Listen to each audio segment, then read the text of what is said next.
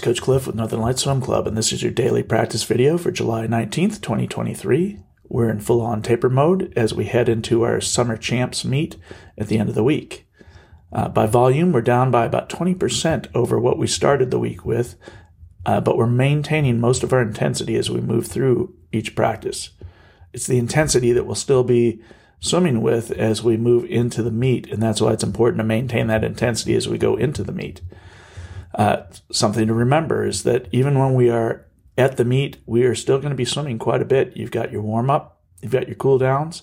You're going to be doing that for prelims and finals, hopefully.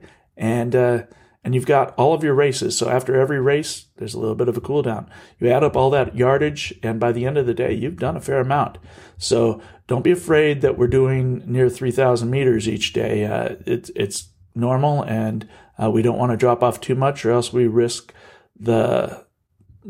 getting out of shape during the swim meet. So we're going to hold on to a certain amount of yardage, hold on to our intensity yardage for sure, but our overall volume definitely going down. Take a look at this practice. It should look familiar. It's more or less the same workout that we've been doing the last couple days. We're just paring away little pieces here and there, changing small things here and there. Otherwise, it's pretty much what you want to be doing as you head into a championship meet. Take a look at it.